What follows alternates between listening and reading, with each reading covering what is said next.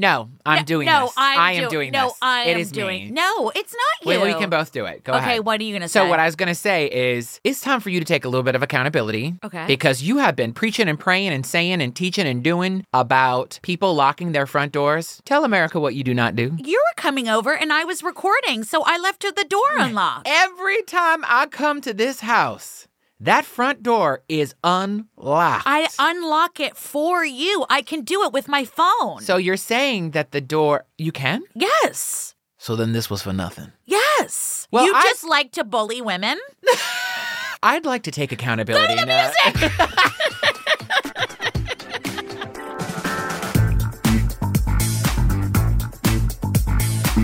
What in the Jetsons? Yeah. You can control the locks from your phone? Yes. I can control everything, but I control you from my phone. My God. I have a microchip. Touch the back of your neck. Do you feel that lump? Yeah, there it is. I've got a key the size of Montana, a skeleton key that I put into my old manor to get in, and you controlling shit from your phone. Yeah.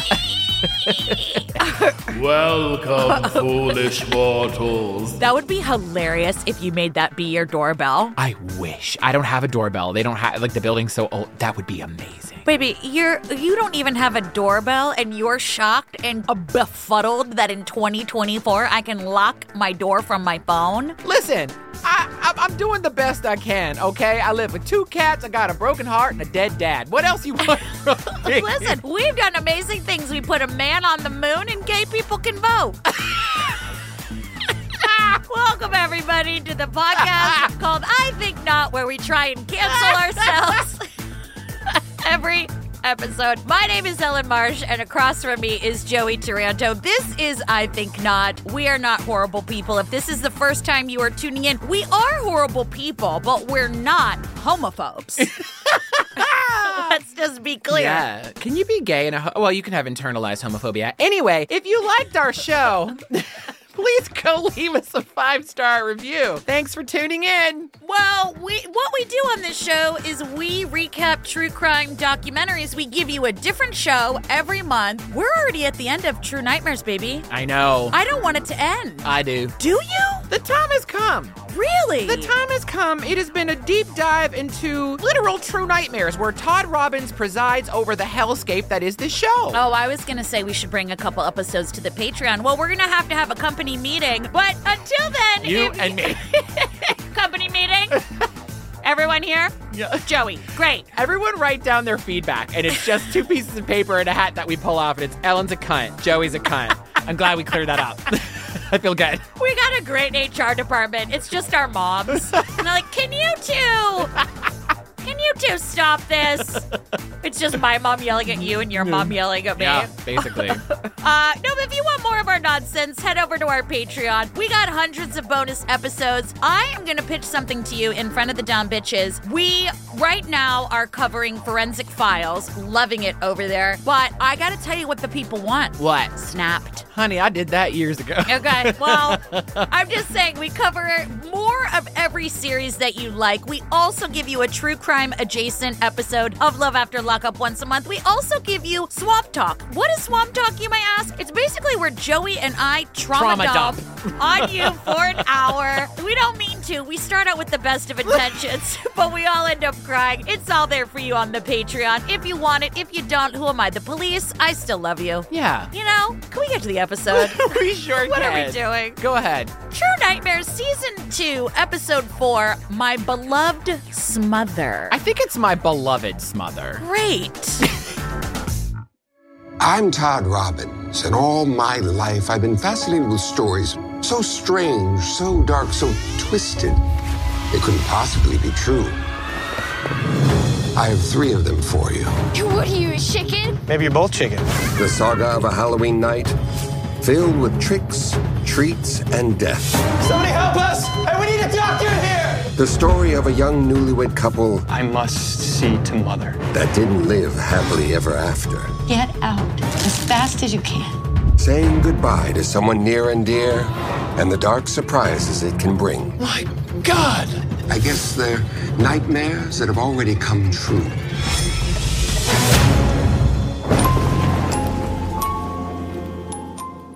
So in this show, we have been told stories from over the decades that have truly chipped away at what little peace I had in my mind. I am now certain that there are demons everywhere, twiddling their thumbs and waiting for you to cross their path with their ponytails. Their pointy tails, not ponytails.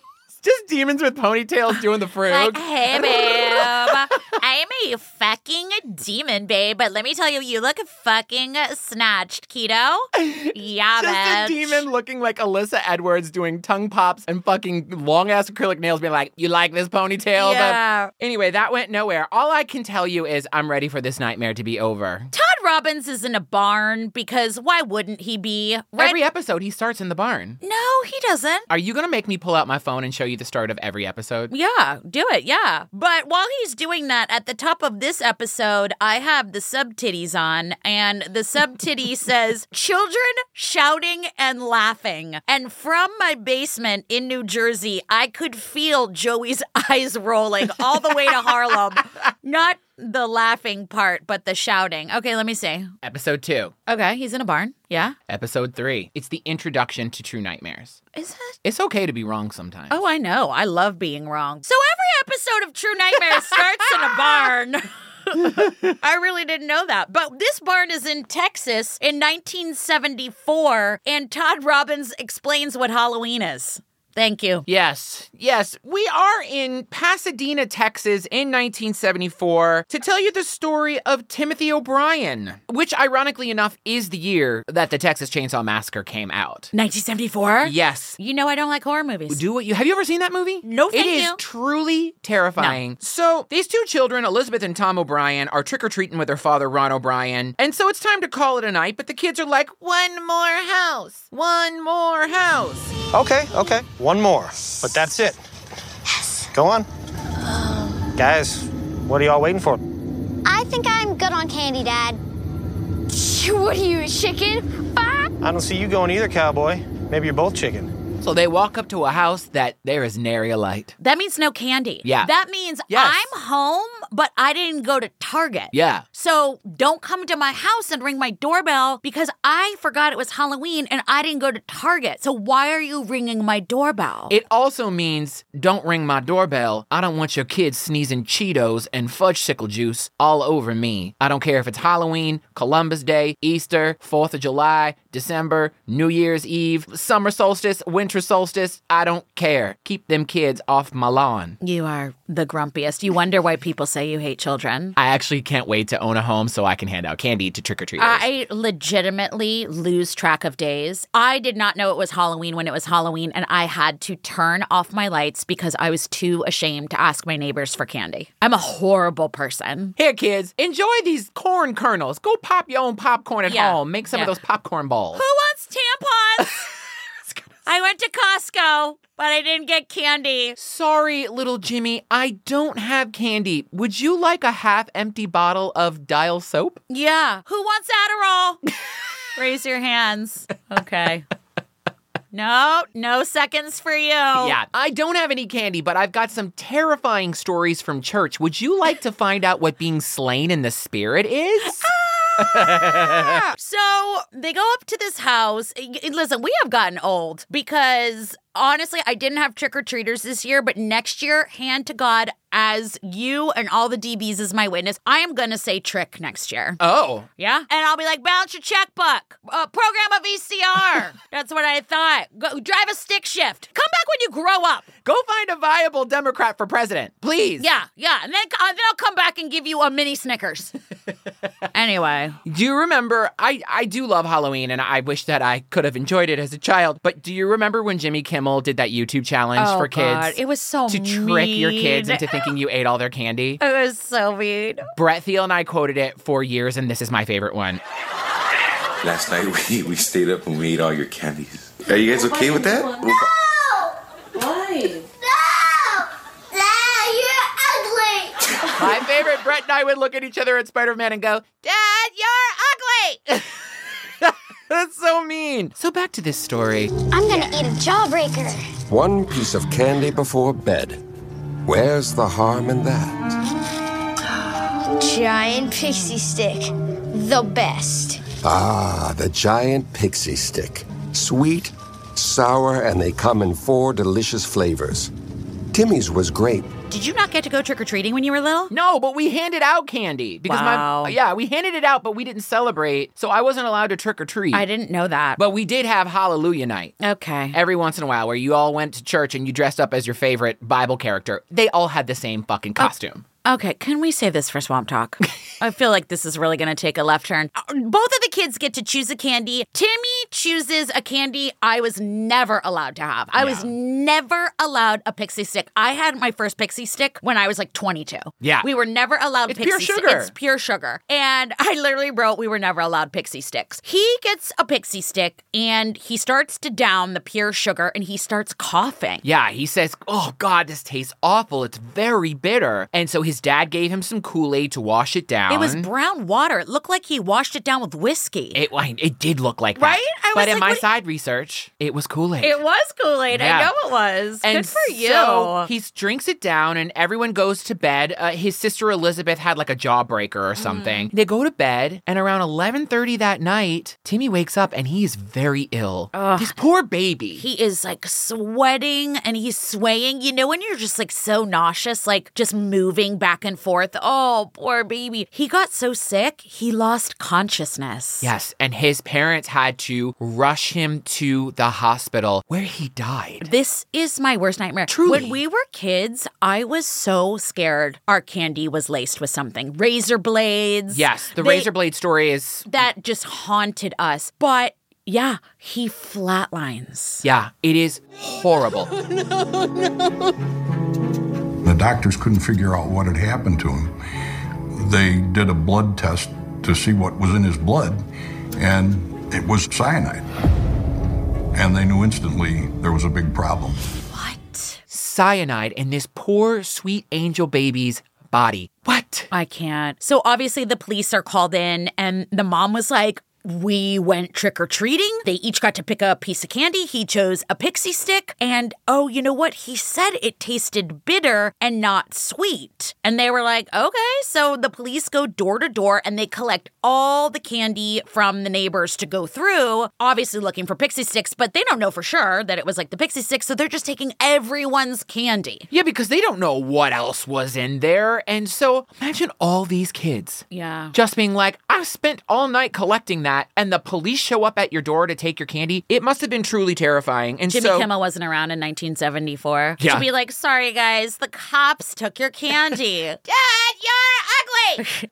So the police have to collect all this candy, label it. It's like a huge undertaking. It's a nightmare. And so in all, they found 4 pixie sticks with cyanide in them. Yeah. What is happening in Pasadena, Texas? Fucking hell. So they drive their dad, Ron, around the neighborhood to all the houses that they went to, and they were like, let's try and figure out who gave us the pixie sticks. And so they passed by that house with no lights, the house that the kids went to, the very last house. And he was like, that house was weird. It was like, well, his lights weren't on. Why did you go there? That's super weird. And he's like, I think that's where we got the pixie stick. So the cops go to the creepy house.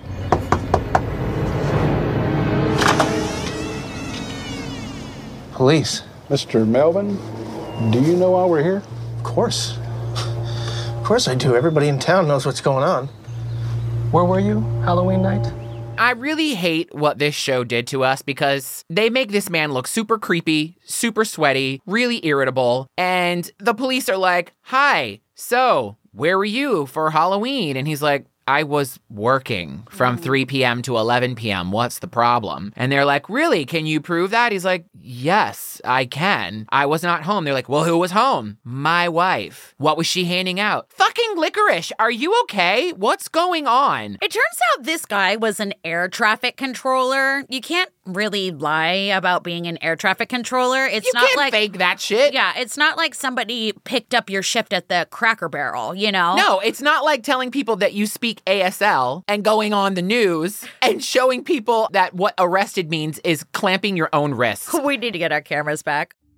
So they check it out and they're like, yeah, actually he is an air traffic controller, and it all checked out. Cut to the funeral. I hate it. I hate it. I know. It is awful. It's devastating. The last thing that a father would want to do is sing at his child's funeral, but you better believe Ron O'Brien is belting out Amazing Grace in the key of G. I mean... I was like, really, Ron? We're singing at your child? No, absolutely. No. I understand that there was probably a lack of actors who could sing on pitch, but let's have an accordion. I agree. A recorder. I'll take a recorder. Yeah, that's rough. So while this is happening, the police are still canvassing. Just imagine the dad being like, I feel like I should sing.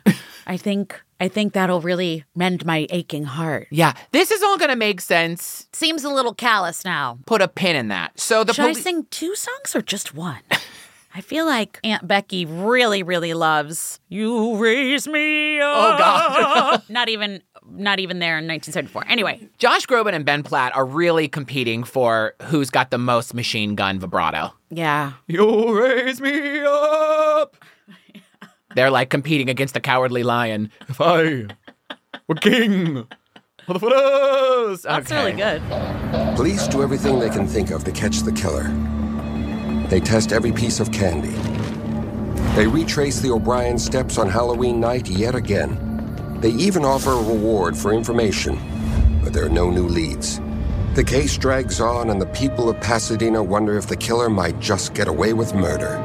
So the police are still canvassing the neighborhoods, asking questions, and it's terrifying to think that someone would poison a child on a night that is supposed to be so magical for children. But the police have no idea where else to look until a tip comes in. Right. Now we hear from Joel Best, who is a professor of sociology and criminal justice, and his desk should be called ADHD Nightmares because he has 100,000 pieces of paper. He no doubt scooched some over in order to get the camera angle because there is a box of manila envelopes behind him. This man's desk needs a trigger warning. This room is the equivalent of Monica Geller's hidden closet. You know, her junk closet? Yeah. Every aunt has that one room. It might be like a study or like a closet, something, or a room where all the shit is. Yeah. So at Christmas, she's like, yes, you can go anywhere, but don't go in that room. Yeah. Don't look in that room. There are so many papers. It's just, if you have ADHD, it's like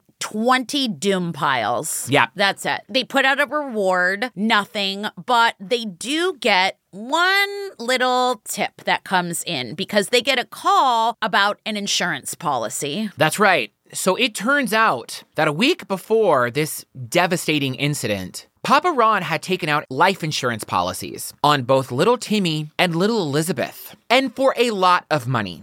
It also turns out that Papa Ron was about $100,000 in debt. 2 of his cars had been repossessed. He defaulted on loans. He was a mess. It all totaled about $100K. They're like, though he did sing a rousing Amazing Grace, let's bring old little Ronnie boy in to talk. And he's like, what? I'm looking out for my family's financial future. Life insurance policies are totally logical. Yeah.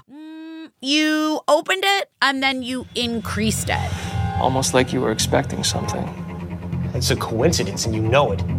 He continued to deny the charges, but the final nail in the coffin for Ron O'Brien was the discovery that he had bought cyanide from a chemical company 1 week before Halloween.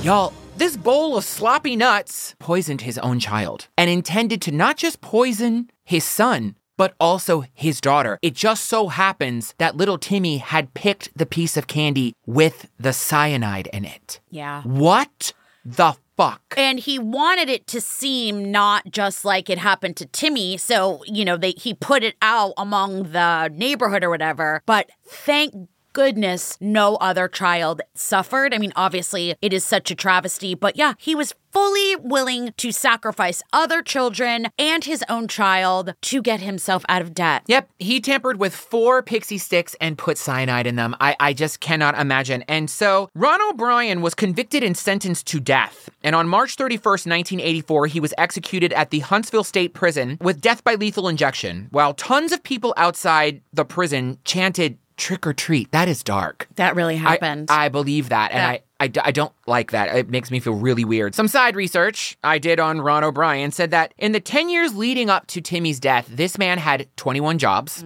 He could not keep a job. His wife had no idea about the insurance policies. And the morning after Timmy's death, Ron had called the insurance company to try to collect immediately on that policy. Yeah. What the fuck? It's so cruel and sick, making your child disposable like that. I mean, there is something very, very twisted, very sad. Oh my God. That mom. She had no idea. She had no idea. And this monster took her fucking child. Yeah. Well, he was actually charged with capital murder and 4 counts of attempted murder. But Ron pled not guilty, don't worry. And his former coworkers also testified, saying that, yeah, he was obsessed with cyanide. He talked about it a lot and actually asked a lot of questions about how much cyanide do you think it would take to kill a person? I mean, Jesus fucking Christ. Yeah. What do you say in that HR department for that? Yeah. And so the jury only took 46 minutes to find Ron guilty. And that is that story. What a fucking monster. I am so proud of your side research. Thank you.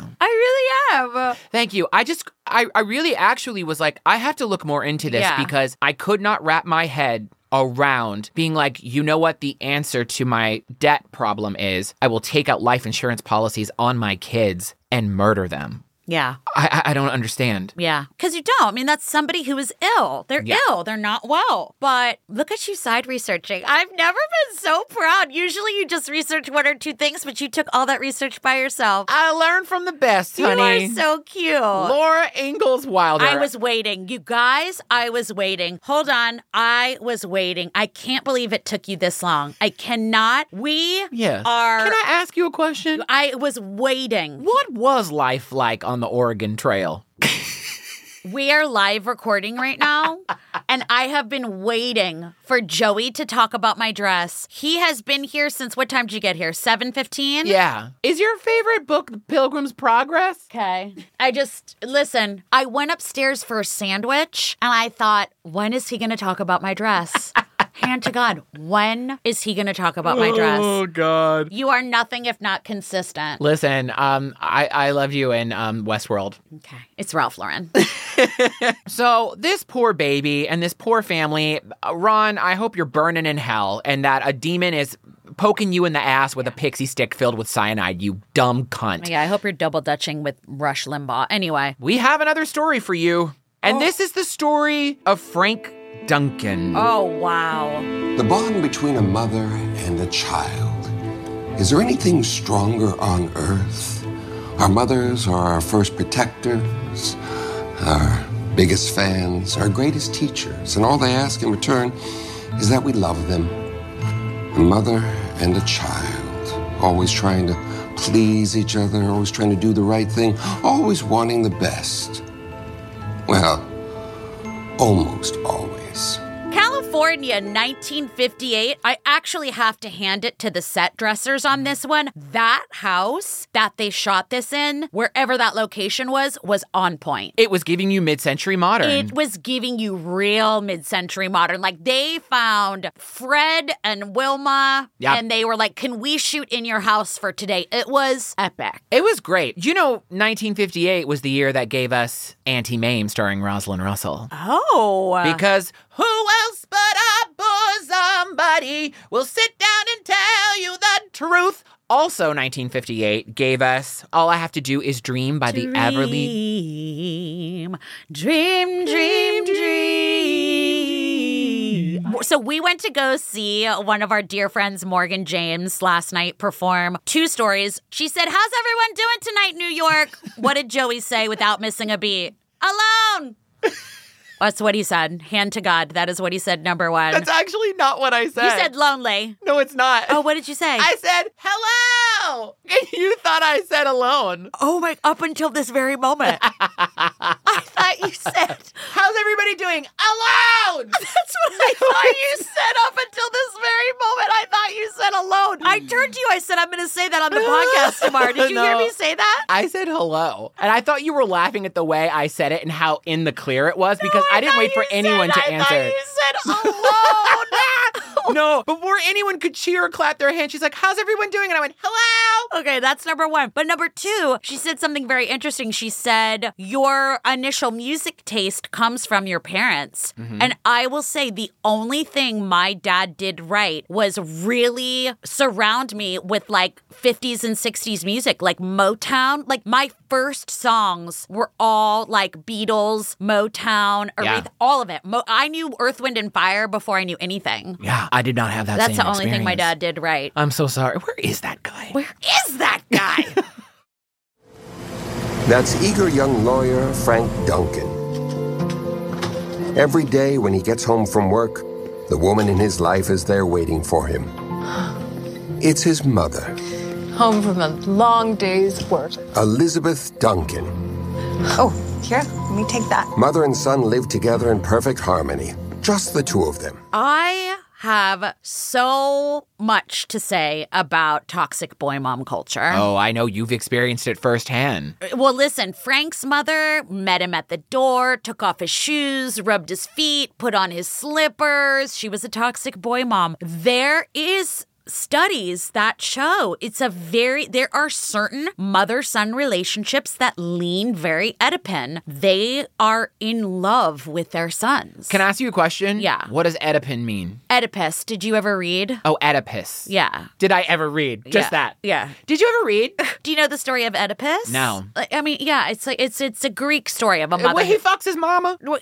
Is that what you're telling me? Just get to the point. Have you ever read Oedipus? Does he fuck his mom? Is that the point? Joey, it's that they had a weird relationship, and it was like the book Sleepwalkers by Stephen King, where they turn into tigers and the guy slept with his mom. Yeah, it's just like lions or something. Whatever. It's just you can't even explain it. It's gross, Joey. It's when moms are in love with their sons. It's my ex-husband and his mother. Okay, great. That's all you had to say. Okay. I didn't need the whole rigmarole. Have you ever read, Oedipus? I don't know Oedipus. I know Edamame, I know Ed Sheeran, and I know Ed McMahon is no longer with us. Okay, I don't know Oedipus. Apparently, he fucked his mom. What is happening today? I'm just saying. Did he? Yes. Okay, well, that's all you had to say. Okay. Anyway, so Frank's mom is named Elizabeth Duncan, and Elizabeth is a little too close to her son. And, That's creepy. Frank is pushing 30. And one night he tells his mom, Mom, look, I work, I live with you, I love you so much, but I really don't think I should live here anymore. I think I'm gonna move out. And she's like, what?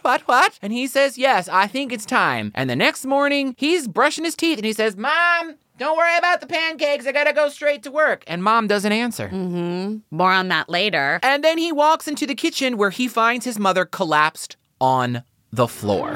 Mother! Change is difficult for many.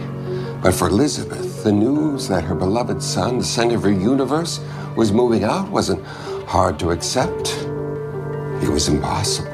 So the doctor comes and explains that she had a stroke. More on that later. And the doctor is like, honestly, she can't live on her own. She needs help. She needs care. She needs to be nursed back to health. And Frank was like, okay, no problem. I can't move out. I have to take care of my mother. I have to give her medicine. I have to nurse her back to health, which he does willingly. He loves his mother. But obviously, he's got a busy job and they need an extra set of hands. So they hire Olga Kupsik from Canada. And she was Elizabeth's in-home nurse. Yeah, and she took great care of Elizabeth, but also Olga and Frank kind of hit it off. I mean, they got to know each other. Wearing a nurse's outfit. Well, so. Yeah, they got to know each other biblically. And I would say, good for y'all. The two fell in love. It happened very fast. It became very romantic. And Frank kept this from his mother for obvious reasons for a while. And Olga was like, look, I'm enjoying this. We're having a good time. We're in love. You're going to have to tell your mom at some point.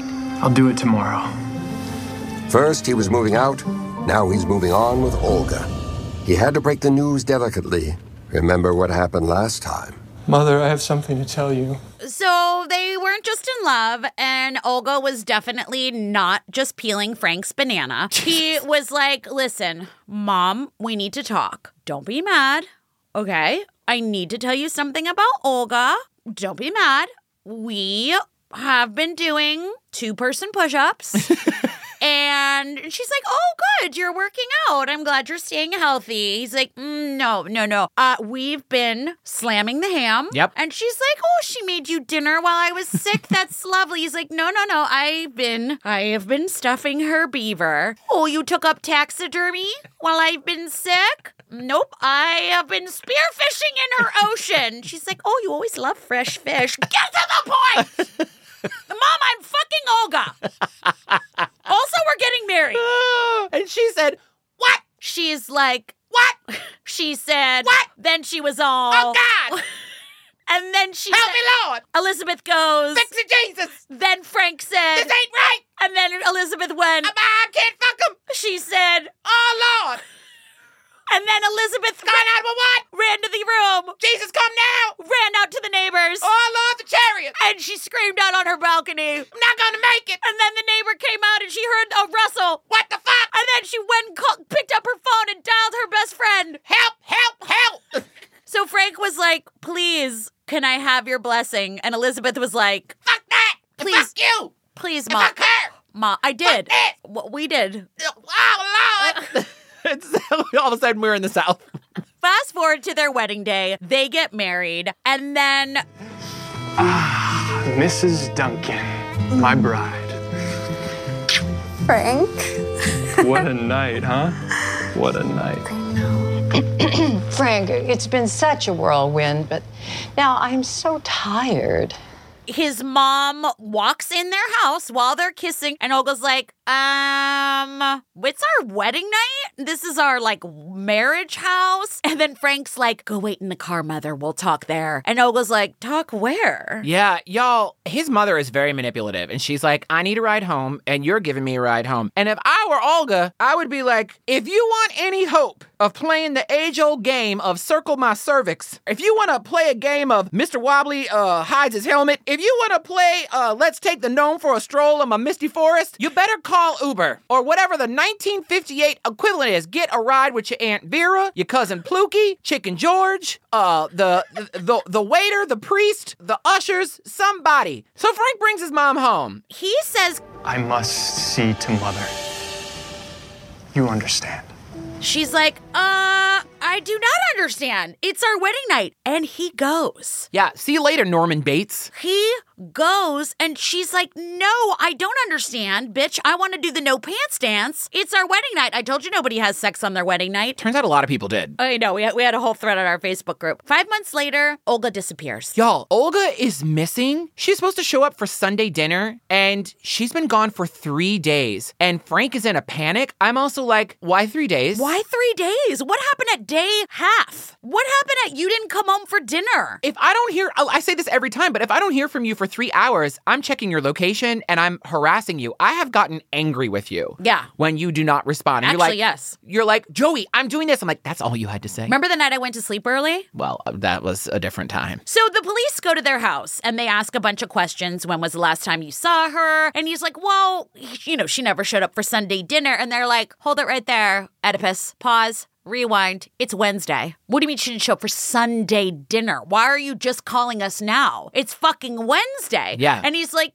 yeah. Fair question. They're like, actually, we're going to search your fucking house. And Frank's like, no. Yeah, search the house. Well, y'all, they searched the house. Everything seems fine until they find Olga's purse. That is never a good sign. No, why would anyone leave without their purse? So they talked to Olga's mother, Rose, and they were like, Rose, so we're really concerned. How is their relationship? And Rose is here for nobody's shit. Honey, she had some choice words. She's like, they weren't good. They fought all the time. He thought that she wasn't good enough for him. And his mother is a pain in the ass. They fought all the time. She is very unhappy. That mother is always around. She cries. Frank always took her side. She could never find a ride with anybody else. She lived with them half the time. And he lived at her house half the time. Yeah, and Rose was like, I told her to get out.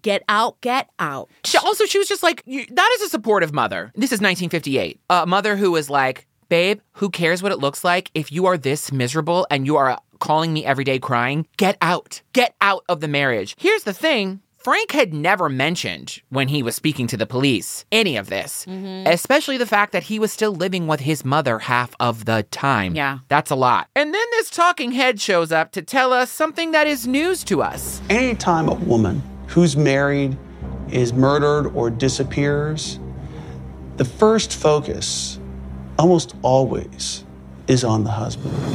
Oh, wow. Wait, what? What did he say? Tear out the front page. It's headline news. What? Headline news? I had no idea. I never knew it. I thought they look at the husband. I didn't know that. I would look at your orthopedist. You think you look at the neighbor? Well, I would think you look at your chiropractor. Yeah, I mean, it could be... Your husband loves you. He says till death do you part. It's not going to cause the death if he says till death do you part. It's the husband that they look at. Babe, do you think this is our first time at the rodeo? Yeah, everyone is just like, every true crime person is rolling their eyes. So they look into Frank's phone records, and then an eager police investigator actor person comes in and goes, Frank Duncan got rid of his wife. Well, not literally, because the truth is that what they found looking at records at City Hall is that their marriage had been annulled. So they go back to Frank and they're like, why didn't you tell us you got an annulment? And he was like, I didn't get an annulment. Maybe that's why I didn't tell you. And he's like, show me that paper. So he looks at the annulment from City Hall. He's like, that's not my signature. And they're like, oh, okay. Like this, we went to a rodeo just last weekend, sir. Yep. We go all the time. Yep. And he's like, let me show you these documents that I have to sign all the time because I am a criminal defense attorney. Yep. This is not my signature. And the police are like, so they were like, okay, cool. Cool. Yeah, we noticed that those signatures didn't match. No big deal.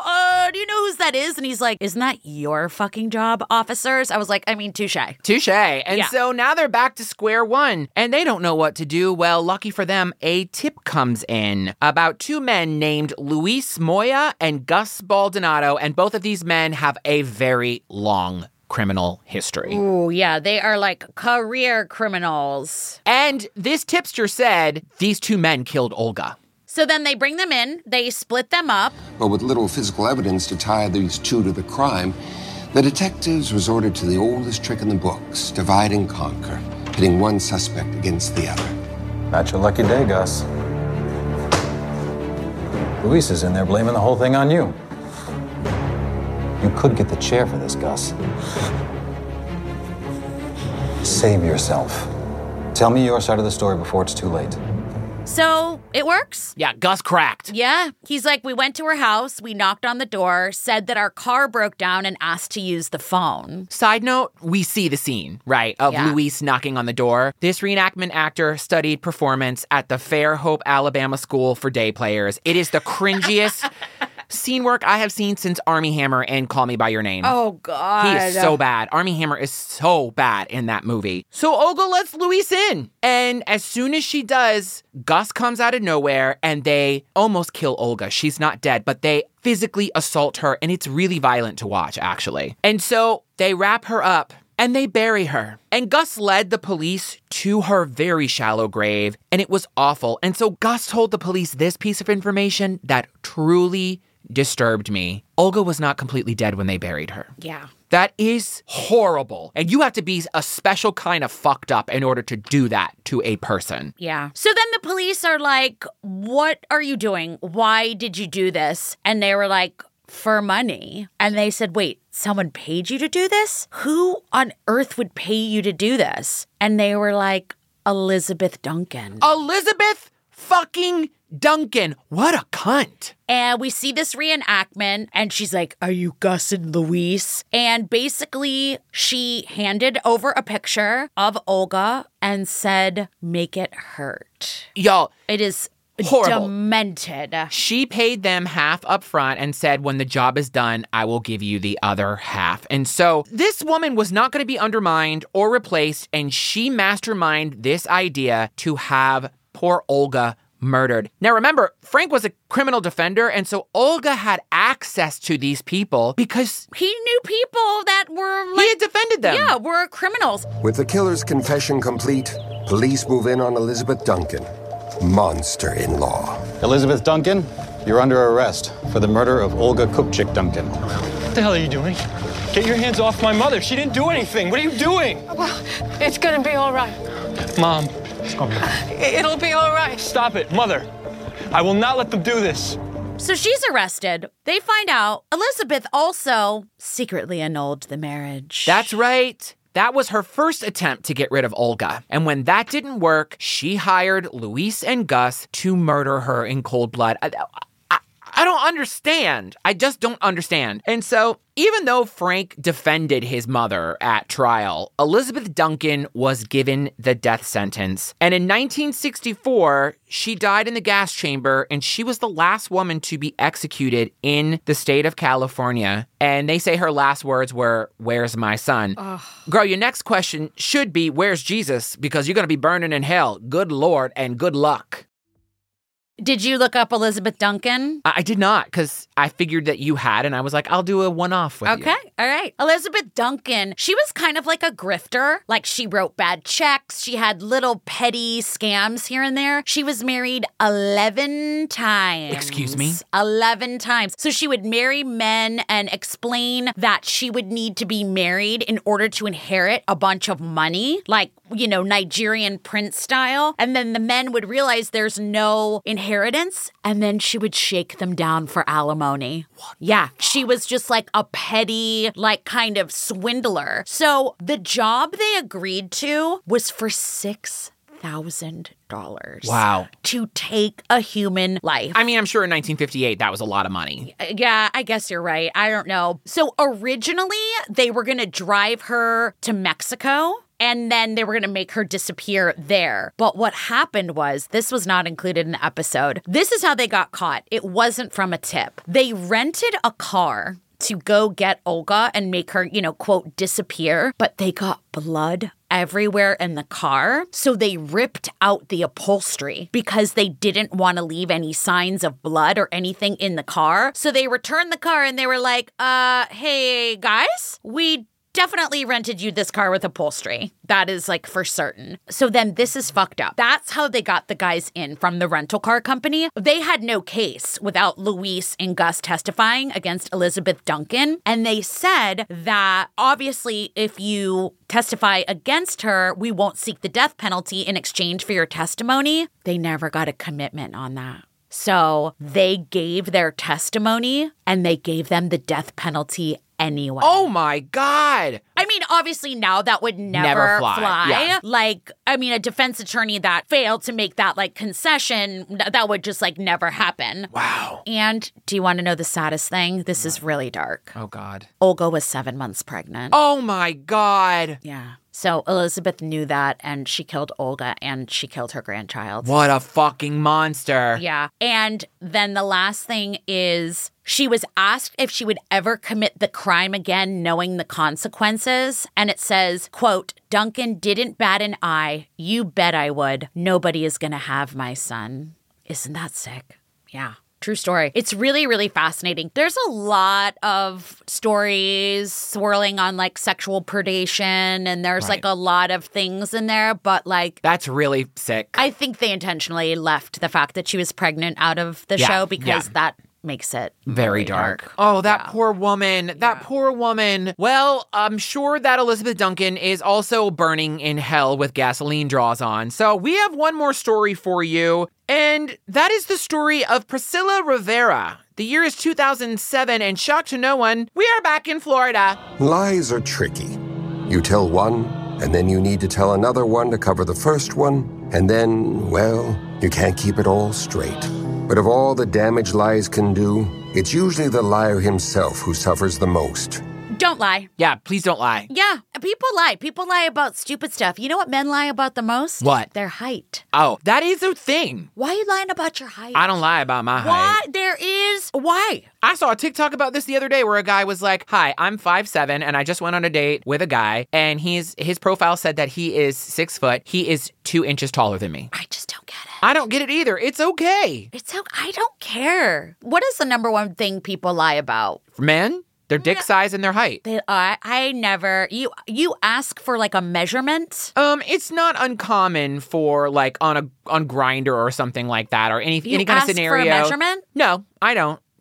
But sometimes people will be like, you know, you exchange pictures and someone will be like, how big is that? And almost everyone's like, 8 inches. I'm like, on what planet, sir? Okay, right. What are you measuring with? Yeah. People lie about dumb shit. Also, your lies always catch up with you. Always catch up with you. Yeah. Have you ever lied to me? Other than the things you've told me you've lied to me about? No.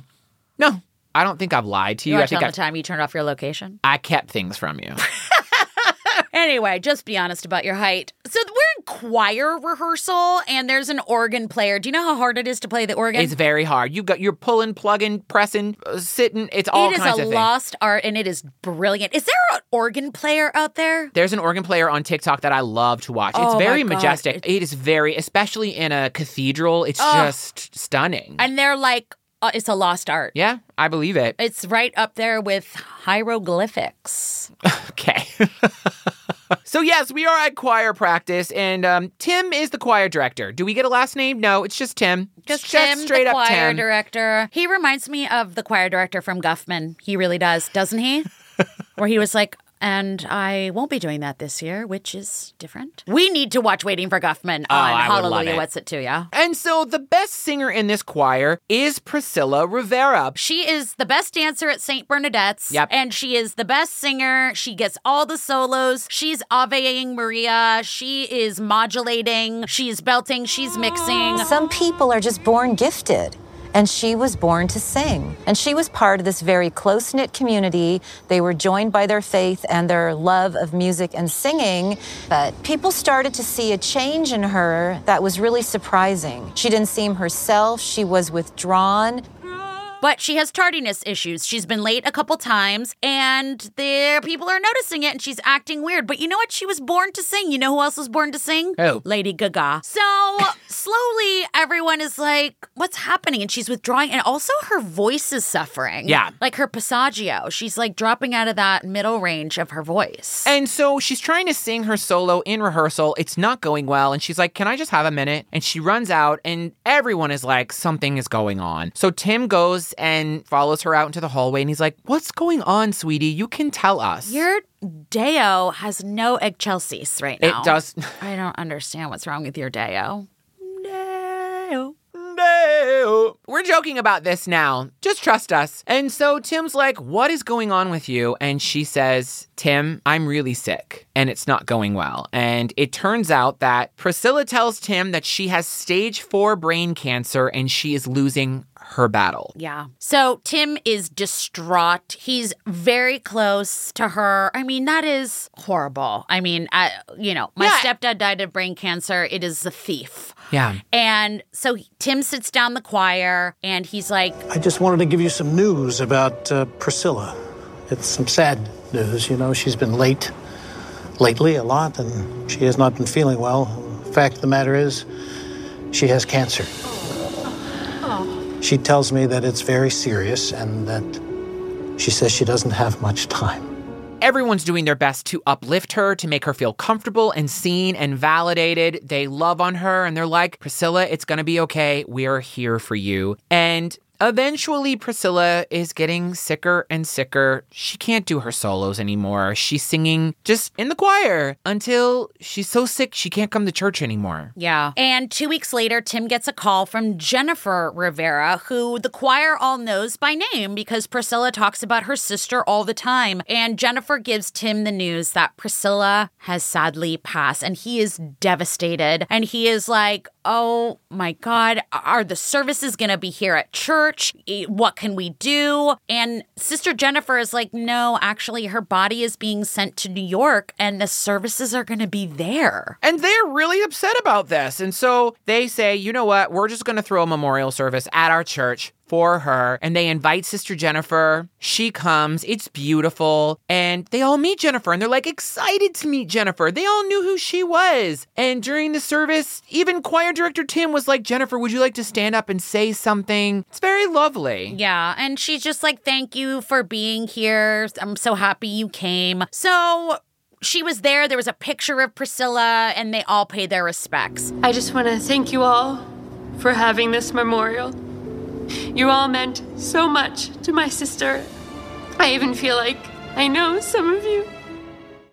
So 3 days later, there were some things left in the church, around, like in her locker, whatnot. And Tim is like, you know what? Robe. Yeah, her robe. Hymnal. And so he's going to bring it back to her sister Jennifer. So he goes to Priscilla's house in order to drop those things by so that the family has her affects. Yeah. And Tim knows that Jennifer is staying at Priscilla's house while she's in town. And so Tim goes over there and he hears singing. As he approaches the door, he hears beautiful singing. And it's not Patti LuPone telling us not to cry for her, because, the truth is she never left us. No, it is fucking Priscilla, alive and well and singing Ave Maria like she doesn't have a care in the world. And Tim, the choir director, is watching her sing her heart out through the window like she's one of the nuns in Sister Act. And Priscilla turns around and locks eyes with Tim. Honey, how are you going to explain this? And she's like, oh my God, I can explain. I mean, I guess Jesus resurrected. I guess Priscilla, the resurrection of Priscilla can happen too. Oh, y'all. Tim is mortified, Priscilla is also mortified, and Tim is out of there. He's not wanting to hear her excuse. He is gone pecan. He was like, I'm not sticking around to watch this. This woman faked her death. We all cried and mourned and heaved. Your sister showed up. All this stuff. We even had a potluck in your name. We put a plate with your name on it on one of the pews. We even removed Sister Mary Clarence's nameplate from one of those pews so we could make room for your bitch ass. Fuck you. Fuck her. Fuck your sister. Where is your sister? Fuck all of y'all. Fuck this. I quit the choir. And so, y'all, Priscilla faked the entire thing. The entire thing. And Todd Robbins is like, yeah, I mean, I guess she just wanted attention. I was like, what? I mean, so many parts of this plan were not thought out, and she wasn't running from anything. She wasn't trying to get money. No, she wasn't doing anything. She just liked the attention that she got, and what's even crazier, she dressed up. She put a wig on and posed in a big-ass hat and big sunglasses, posing as her sister, Jennifer, so that she could go and watch everyone crying over her at her own funeral while simultaneously getting attention for her sister, for being her sister, her grieving sister. And there is no law in Florida that says you can't fake your own death. So crazy. I want more crazy laws in Florida of things that are legal. A few years after this strange incident occurred, Priscilla was the center of attention at another funeral.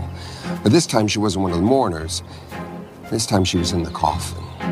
Priscilla died for real, this time from heat stroke. At least that's what the medical examiner's report said. And those reports, they never lie.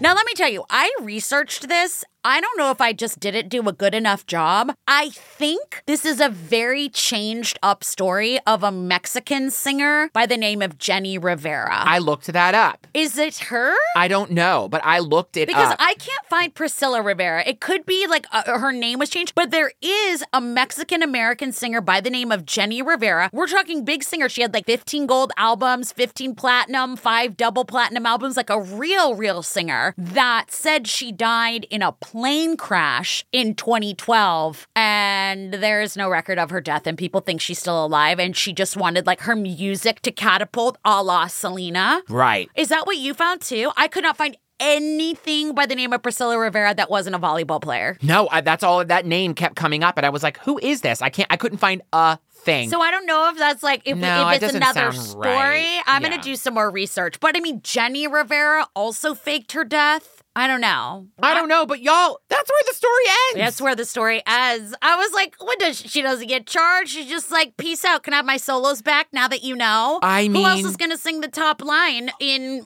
Eagle's Wings? I mean, imagine how awkward that is. I'm going to look into this. I'm going to email Todd Robbins if I have to. I have his personal email. I'm going to. He's going to be like, Ellen, I don't remember that. Well, he lives in Hell's Kitchen.